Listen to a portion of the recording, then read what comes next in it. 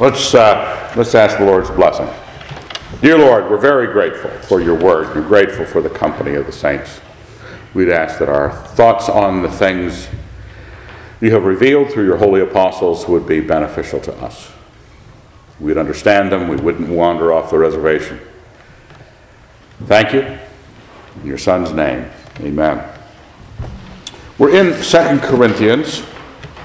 End of 2 Corinthians. As a matter of fact, we're going to take it from the first verse of chapter 11 through the end of the book, which is chapter 13. Skipping conveniently, and you say, well, that's kind of, after you just told me the second law of the Medes and the Persians is this, the sermon never gets shorter. I did cut out almost a whole chapter midway through. There's a little bracketed intervening section that I don't want to cover.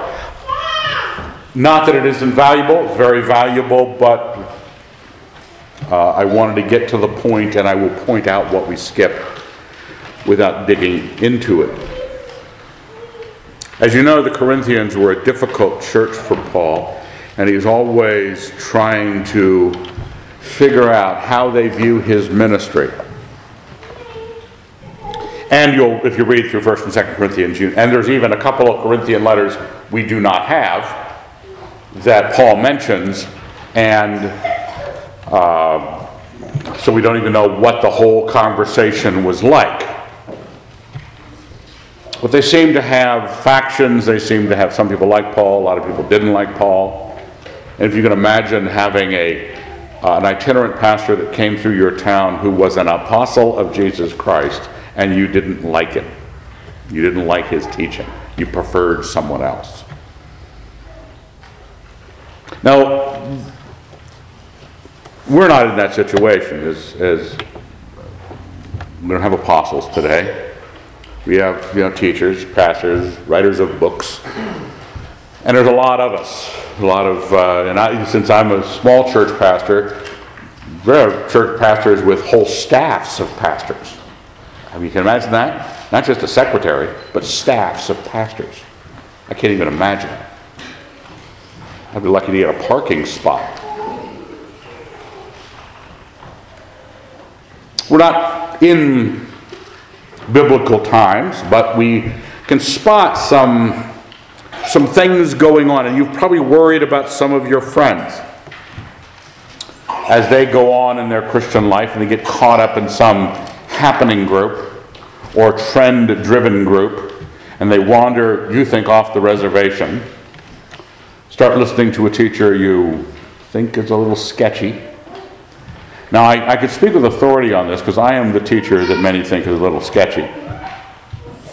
So, I feel it.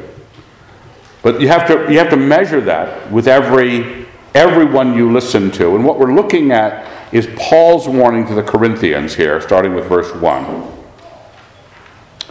where he is expressing his outlook about the nature of people choosing other spiritual leadership. And you'd think, well, that's just kind of a irritated girlfriend moment where he's not liking that someone is dating someone else now.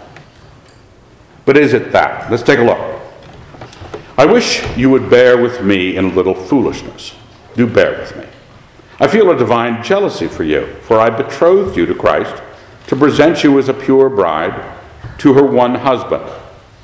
But I'm afraid that as the serpent deceived Eve by his cunning, your thoughts will be led astray from a sincere and pure devotion to Christ.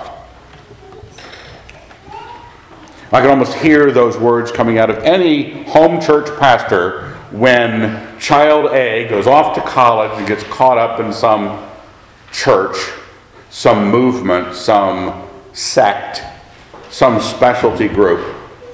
And they say, I'm concerned. I'm a little jealous. I maybe led you to Christ. You were in our youth group. I baptized you, sent you off to college, gold dang it. And so I feel a little jealousy that someone could be deceiving you. Now, those words are natural to anybody who is in the preceding position. It's only that am I an antecedent, that's all. And we think like that someone may be wandering to something that is not you. Paul phrases it at a pure and sincere devotion to Christ. That's what you'd be led astray from. So we know, since any pastor is going to be thinking that way. Any teacher who had anything to do with your life is going to think that way. We have to sort out who's more like the Apostle Paul, because we know the Spirit of God is in the Apostle Paul. We know that he is trying to work out for them a pure devotion to Christ. And then he describes the situation, verse 4. For if someone comes and preaches another Jesus than the one you received. Another Jesus than the one we preached. Or if you receive a different spirit than the one you received. Or if you accept a different gospel from the one you accepted, you submit to it readily enough. Now, just like on one hand, the concern could be naturally about pastors who are a little possessive, a little too much on the loyalty leverage. They want to say, "Oh man, you were raised a Baptist, or you were raised a Methodist, and how can you walk away so easily?" No, yeah, pastors can be clingy. Old girlfriends can be clingy. But Paul's concern here is that those who he's feeling jealousy for, are the ones doing something, wandering to something they ought not. It's like, yes, she's your ex-girlfriend, but the guy she's dating is a biker. Or, far worse, a fraternity brother.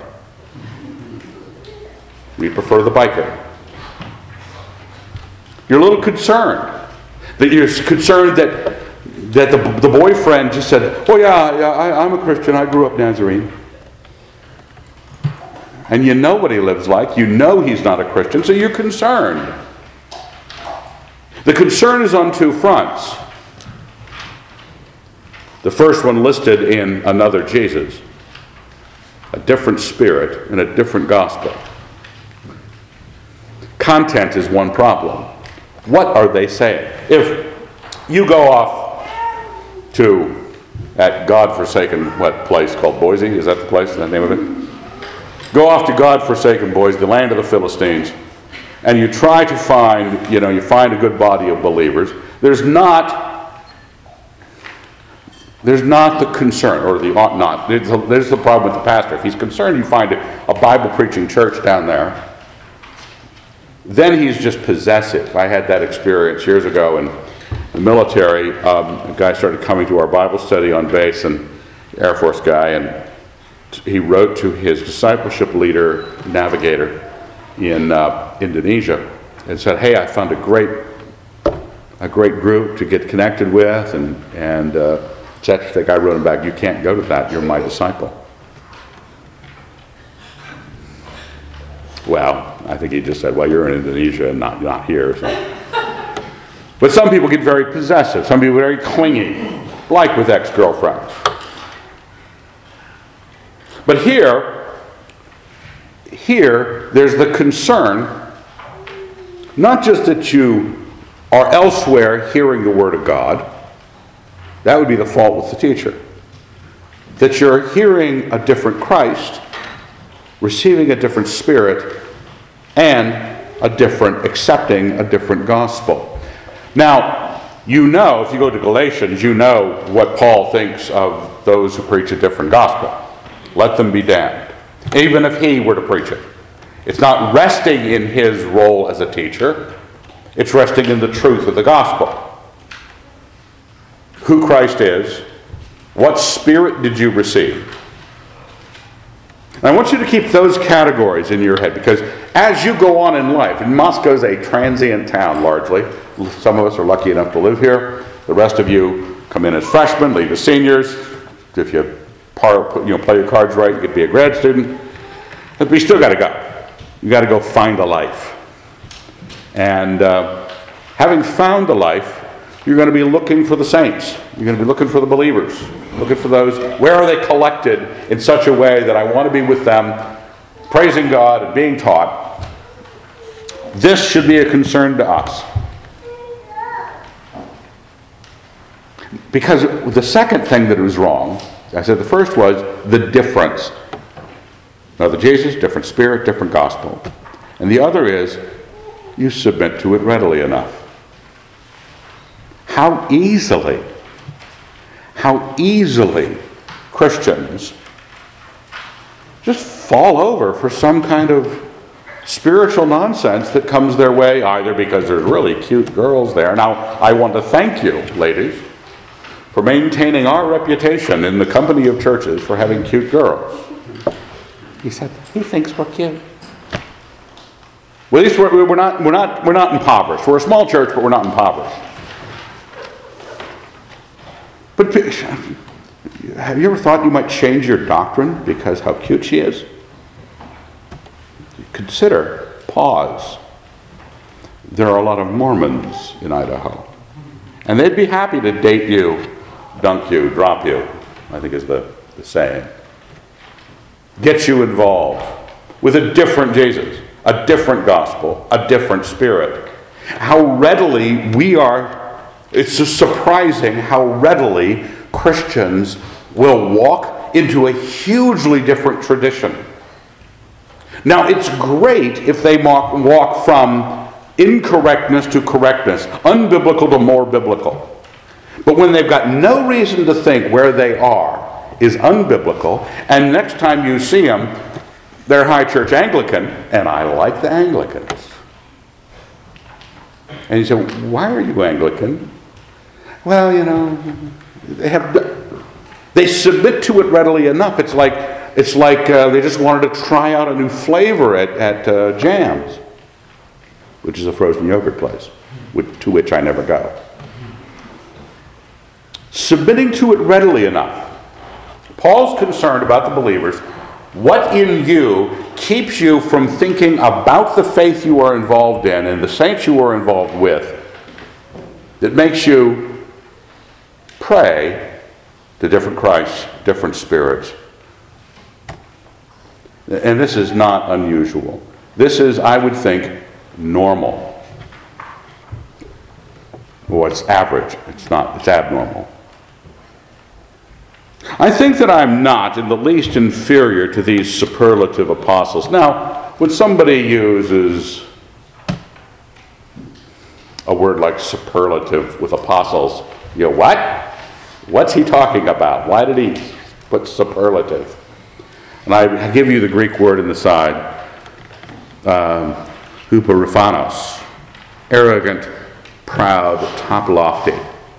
These are the people he is talking about leading the saints astray.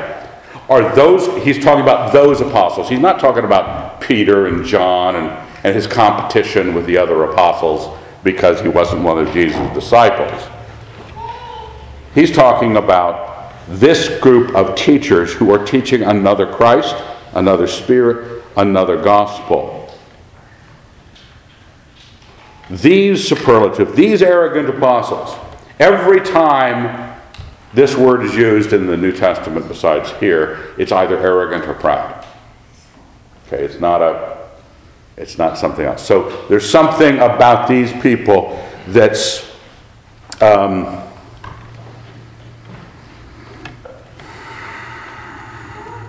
well, if they're not preaching Christ, they have to be motivated by some award.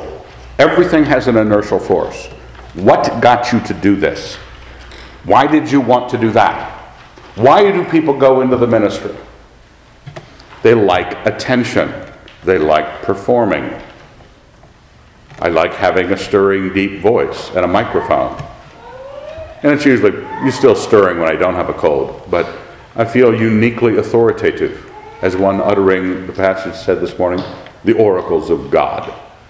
And you say the word God. And there's an award to that. We were talking last night, the gang was over, we were talking about Toastmasters. And I've never been at Toastmasters, but people We're talking about, who was it? Was it Nick, or was it you talking about the Nazis that was really like being talking at those places? There are some people who really like being up front. I enjoy it. I mean, I have to say, I really do enjoy it. I'm happy to stand for the whole service. If I had asked you to say, please stand while I preach the message, I want to be sitting. Well, so would I, but I'm standing because I enjoy this so much. You don't enjoy receiving it so much that you would stand for the whole thing, unless a standing ovation is what you have in mind, which I would be open to.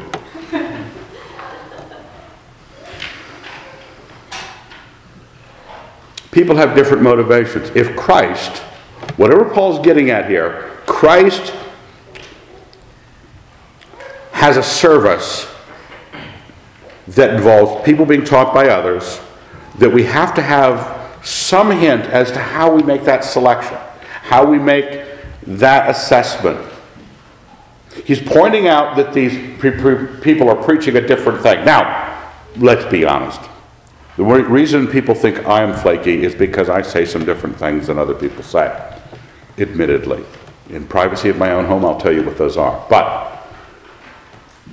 we all know that there's countless denominations that are all saying different things and all sorts of different teachers. And you go to a Christian bookstore and you can buy a book that says exact opposite of the other book you bought. So we're looking at how do we know this is a different Christ and a different spirit and a different gospel that we jump into too readily. Part of it's going to be what the motivation of those who teach you is revealed to be. Is there a revelation? And Paul then makes the argument, even if I'm unskilled in speaking, I'm not in knowledge. In every way, we have made this plain to you in all things. Did I commit a sin in abasing myself so that you may be exalted because I preach God's gospel without cost to you? He basically lays out that the motivation of the superlative apostles, the arrogant apostles, is going to start registering in their arrogance. They are not going to be able to abase themselves and make the gospel free of charge. He said that's what I did.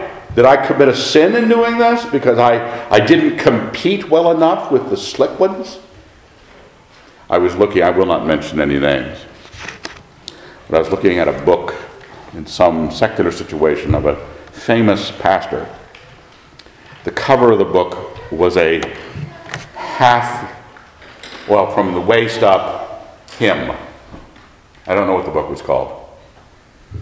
My eyes swam when I saw it. It was like a coffee table book, big color photo, hymn on the cover. It's bad enough when it fills the cover on the back. Because what PR tells you, well, you got to sell you. I'm going to have someone stand in, someone good looking stand in for me, and it's Brad Pitt.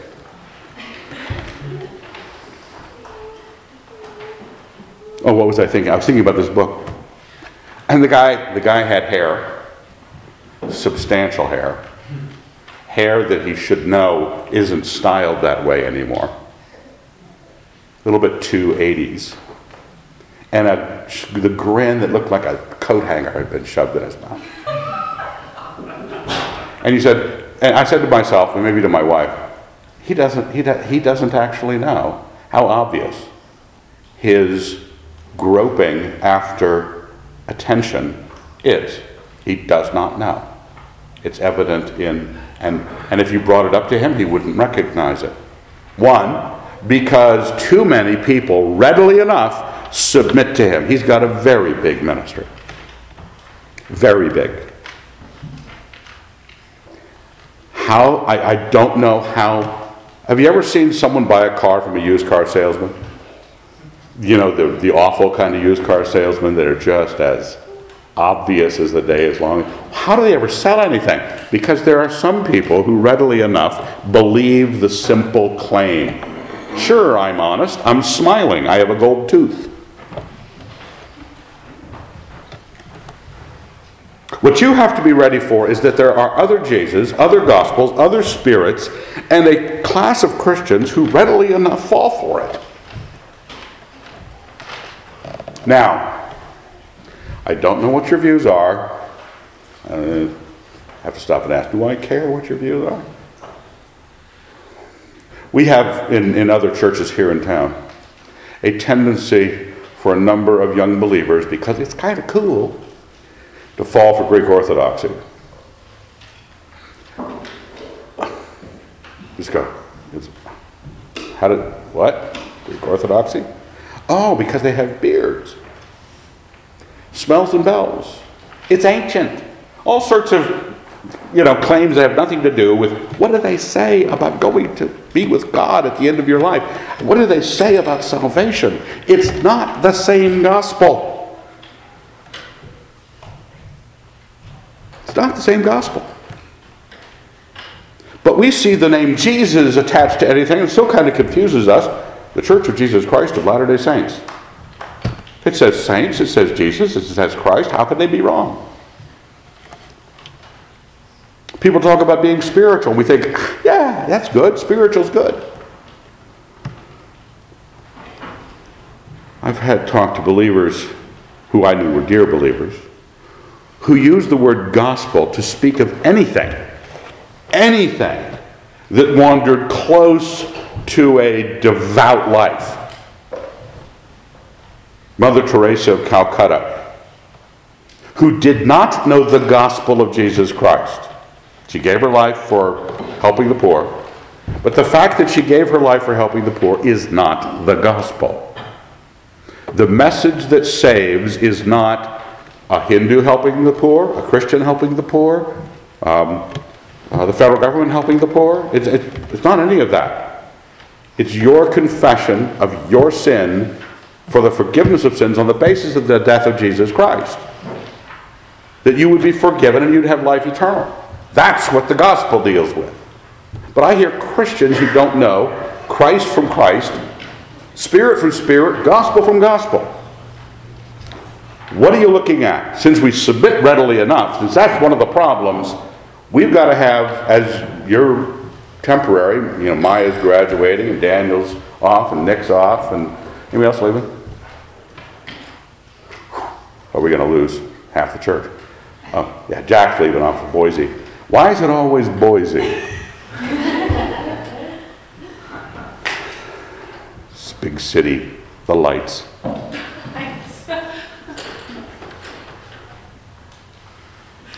One of the things you look for is arrogance, because they're feeding something. If they're not serving Christ, they're feeding something. He says, I robbed other churches by accepting support from them in order to serve you. He wasn't taking pay from the Corinthians. And when I was with you and was in want, I did not burden anyone for my needs, for my needs were supplied by the brethren who came from Macedonia. So I refrained and will refrain from burdening you in any way. He makes a point of not selling them his bestseller book.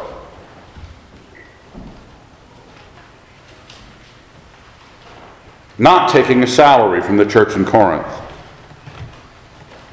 And it's not wrong. He's taking you might say, support from the church in Macedonia, so he wouldn't burden these people. As the truth of Christ is in me, this boast of mine shall not be silenced in the regions of Achaia. That's where Corinth was. And why? Because I do not love you? God knows I do. And what I do, I will continue to do in order to undermine the claim of those who would like to claim that their boasted mission, in their boasted mission, they work on the same terms as we do. Paul is ready to throw down against these. He's ready to work with Apollos, Peter, others, Priscilla, Aquila. He's got a broad sense of working. He has teaching on how to get along with people of different theological persuasions. But there are some people in the church with coat hangers in their mouth and bad hair who everything is success of their name and their income. And people still submit to it readily enough. and think it's the gospel. And because they know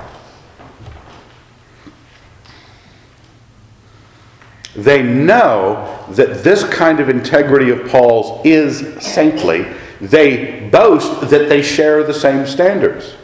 They talk about, I really felt a need, a burden for the people in, let's say, the Ethiopian or the Egyptian church, and we're putting together so forth and so on, and just send your money in to me.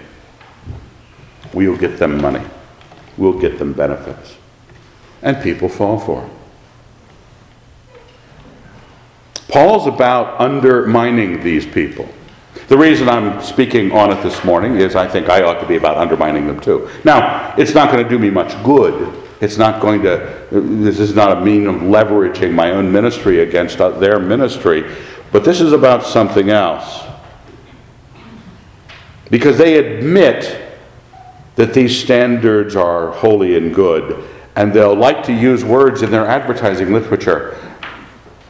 And I'm not a current designer. I'm an old guy, so when I used to do design, it was old school, and I could never update. But you could tell the new kind of design. You'll see the word in one typeface and another word underneath it in script, probably the word authentic. You know how much I hate that word. And I don't hate authenticity. I think Christians ought to be authentic. Never, ever go to a church that has the word authentic in its literature. Okay, I'm going to go out on a limb here. I don't care if the only other church left is Calvinistic. Go there instead of with the church that has authentic in their literature. I trust the Reformed. They're wrong on everything they affirm, but we have the same terms thrown at us. That's why it's Jesus, the Spirit, the gospel. And they know that integrity is one of the things you expect out of your leaders. And so they tell you, I have integrity. Until they run off with the Puerto Rican pool boy. And you go, how'd that happen? Because we submit readily enough. We're not looking for holiness. We're not looking for integrity actually. We are children of advertising. Now, he says, verse 13, for such men are false apostles. This goes back to those arrogant apostles. False apostles, deceitful workmen, disguising themselves as apostles of Christ. False, deceitful, disguised, and the Christians falling for it. It was happening in the first century. Just because it was the first century doesn't mean the church was running like a Swiss watch. It wasn't. It had the same problems we have. And even apostles were around to go, hold it, that's not the way it's supposed to go. And still the Christians were making a muck of it. Still deceived by the disguise. Now, the memorable verse for the day, and no wonder, for even Satan disguises himself as an angel of light. How many times have you heard the dang verse? Something good comes along and seems to be leading people astray. And sometimes Satan itself. This is that famous verse. Everybody, oh yeah, Satan sometimes appears as an angel of light. He's applying it to that pastor on the front of that book who teaches health and wealth gospel and doesn't teach repentance from sin, doesn't teach the forgiveness of God, and charges you an arm and a leg so that he can have a mansion and money. And I don't object to mansion and money. Did I mention that earlier?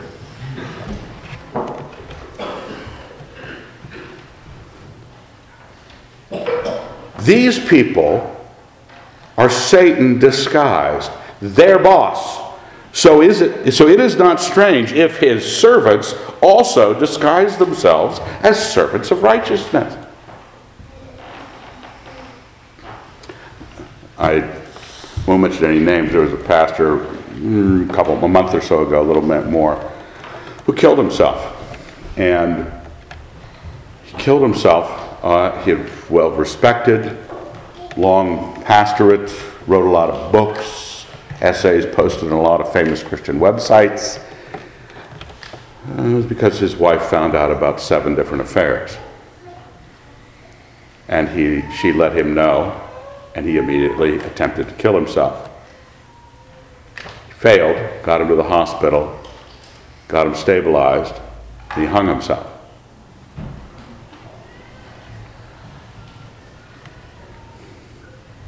He made a living telling everybody about righteousness. It's amazing to read some of the things he said.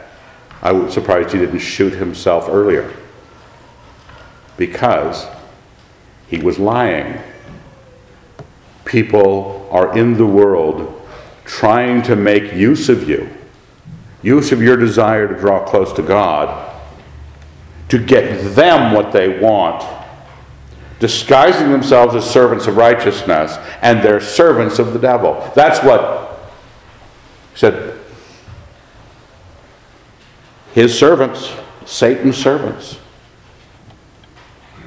Now here's what we need to realize. Their end will correspond with their deeds. That's what it says next. Their end will correspond with their deeds. I just wish the Christians would stop being so surprised when, after 10,000 people coming to your Sunday services, they find that you're a slime. Or you don't believe in X, Y, or Z. I repeat, let no one think me foolish. But even if you do, accept me as a fool, so that I too may boast a little. Here is where the break happens. There's a whole section of him from verse 17 and following, down through, where did I come back in again? Verse 19 of chapter 12, where he talks about, look, I did a lot in my life. I did a lot in my ministry. For heaven's sake, I mean, I didn't put it in the ads. I didn't put the word authentic, martyr for the faith, this, that, or the other. But he's got those qualities. He says, this is foolishness of me to do this. But I want you to know, I'm not speaking without the experience of someone who has suffered for the kingdom, done great things for the kingdom, and has worked miracles for the kingdom. But when he comes back in, and because I wanted you can back and read that at your leisure. In verse 19 of chapter 12, have you been thinking all along that we've been defending ourselves before you? Because that's what it can sound like, right? Paul's going, hey, you Corinthians, hey, what am I, chopped liver? Come on. I gotta be, hey, give me some of my share, or you're in my group, why can't you be following me? Paul already earlier in 1 Corinthians said, some say you are of Paul, some say you are of Cephas, some say you are of Apollos. He rejects those. He says, was Paul crucified for you? Were you baptized in the name of Paul? He does not want that. He wants them to find Christ. Because the only real point of protection you have. Now, let's just say I went on a weight loss program. And and it worked. And I started dressing a little better. Got some Grecian formula. Got my hair a little darker. Practiced my speaking. Wrote my sermons out. Crowd started to increase. How do we know that you're not listening to complete nonsense? Sunday after Sunday. What do you make your judgment on? You don't want to submit to it readily enough. You don't want a different Christ. You don't want a different gospel, because your eternality is hanging on that one. The Spirit in you, your life is hanging on the Spirit in you. What's it making? Their deeds will correspond to their end will correspond to their deeds. That's a satisfying gift. Well, that keeps happening to them. But how? When Paul says, I'm not just making you choose which group you're going to be loyal to. Loyalty, as my father says, is a dirty word. People use it to make you pick when you shouldn't be picking on the question of loyalty. You should be picking on the question of true. And your true is not measured. Truth is not measured by how stirring and low the voice can be, how much unction the pastor can deliver, how much worship time you can feel. The truth is in something else. It is in the sight of God that we have been speaking in Christ, and all for your upbuilding, beloved. We're not about defending us against them, getting our group bigger than theirs, making sure we don't lose in the census. This is about what Christ wants of you. For I fear that perhaps I may come and find you not what I wish, and that you would find me not what you wish. That perhaps there may be quarreling, jealousy, anger, selfishness, slander, gossip, conceit, and disorder. That's the fear.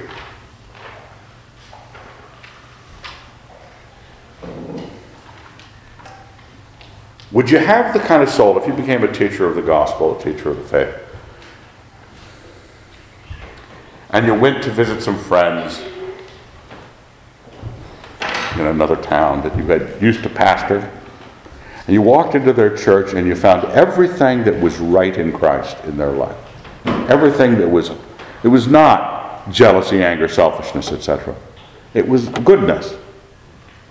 Love, joy, peace, patience, kindness, goodness, gentleness, faithfulness, self-control. That's what you ran into. And you were hearing some view that is entirely different than yours in the pastor. Would you rejoice? Because the thing that Paul wants to see is not Paul advanced. His advancement is because he knows he's from God, he's an apostle of God, but he's willing to give up his standing for the sake of their holiness. I fear that when I come again, my God may humble me before you, and I may have to mourn over many of those who've sinned before and have not repented of the impurity, immorality, and licentiousness which they have practiced. This is the third time I'm coming to you. Any charge must be sustained by the evidence of 2 or 3 witnesses. I warned those who sinned before, and all the others, and I warn them now while absent, as I did when present on my second visit, that if I come again, I will not spare them, since you desire proof that Christ is speaking in me.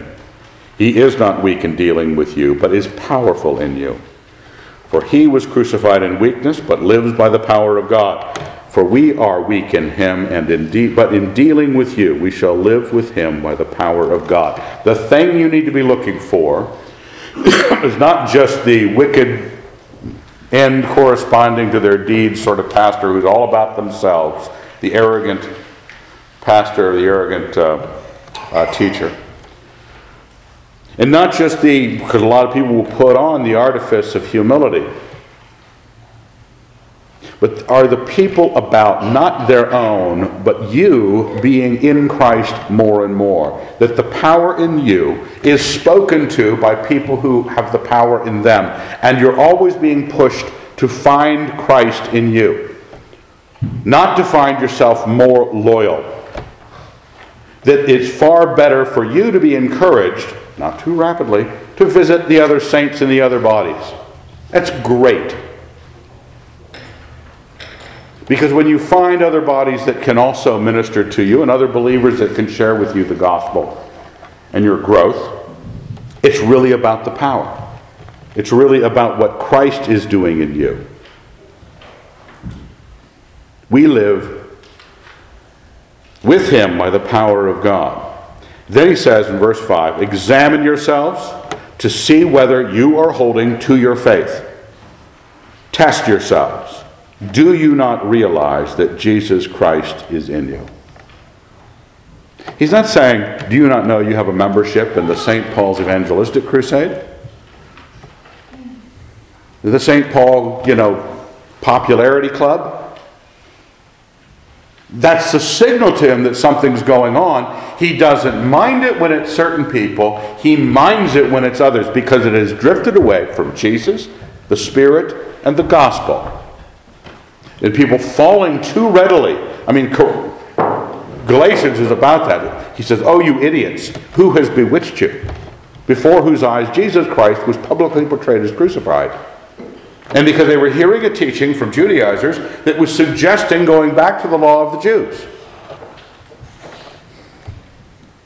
Paul's willing to die on that hill, but he's dying for Christ, not for his following. He's willing to, because he's willing to humble himself in this issue of the following, does not mean that he's unwilling to step forward strongly and say, I'm coming to town, and if anybody's not repentant, we're going to deal with it. Because this is not how strong Paul is in the matter. It's whether or not holiness is followed in the church. Examine.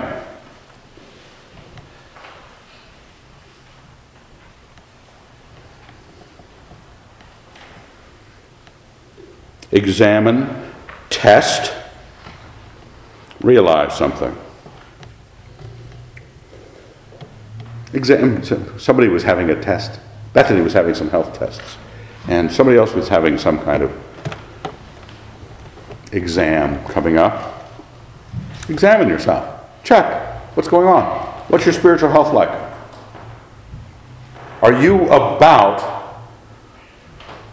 trying to get over all the sins in your life, or are you about living the life of righteousness in Christ Jesus? Test yourself to see whether or not that's what it is. Or is it because all your friends are really friendly to you? I'm a loving person. You realize you never speak to anyone you can't stand. When did the Lord say, was it last week we preached on this? Love your enemies. I don't even want to see my enemies. Love them. Love your enemies. Test yourself. How's it going? Find somebody you don't enjoy being around. You say, well, I'm going to see if I love them. The test. Find out if I love. Realize that Jesus Christ is in you. Unless indeed you fail to meet the test. Check. This is not, we're not just sort of floating through this religion thing with you pinballing your way around various denominations as you get tired with what one church does for you, and you finally start to notice all the hypocrisy, so you become, something radically different. It's not a smorgasbord. You're looking for God and righteousness. Part of the problem is you're not looking for God and righteousness. So test yourselves. I hope you'll find out that we have not failed. But I pray God that you may not do wrong, not that we may appear to have met the test, but that you may do what is right. Paul's saying, you succeeding in the test. Everybody took the exam at All Souls Christian, and everybody got, at least above a 70. Not so that all souls can go, hey, everybody knows this stuff. Everybody's passed the test. But for the sake of doing what's right. Because checking matters. Though we may seem to have failed, even if nobody credited the church for how you were living, if you're doing what Jesus Christ wants, that's what's important. For we cannot do anything against the truth, but only for the truth. For we are glad when we are weak and you are strong. What we pray is for your improvement. I write this while I'm away from you in order that when I come I may not have to be severe in my use of the authority which the Lord has given me, for building up and not for tearing down. Finally, brethren, farewell. Mend your ways. Heed my appeal. Agree with one another. Live in peace. And the God of love and peace will be with you. I love it when St. Paul or one of the others sums things up. And he never says, have a good definition for the Trinity.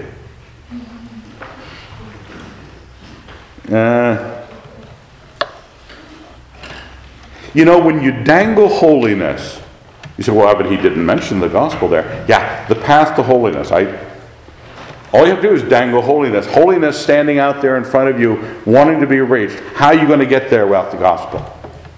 That which can forgive you, that can turn your life around, fill you with Jesus Christ and His Holy Spirit. Mend your ways. You check. You check on who you are. You mend what's broken. You're measuring out that whole heed my appeal, agree with one another, live in peace. Measure out in your circumstance those two things, peace and love. Now, this is not my old hippie standing coming back, because I don't think I ever did this seriously in my life. But peace and love is Christianity.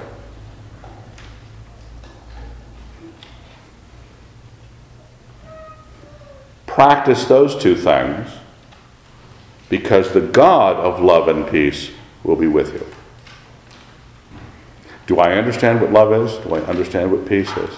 Have I even talked about it? Have I even pursued it in the reading of the books? Do I pick up things that help me in my relationships, but aren't just telling me about how to be at peace with God, how to be at peace in my world, how to love other people? Find the things that will benefit you in this regard. Greet one another with a holy kiss. That'll be enough of that. Okay? I don't want to, no one kiss me. Don't even hug me. I absolve you of this requirement. All the saints greet you. And the grace of the Lord Jesus Christ, and the love of God, and the fellowship of the Holy Spirit be with you all. Let's thank Him. Dear Lord, we're grateful.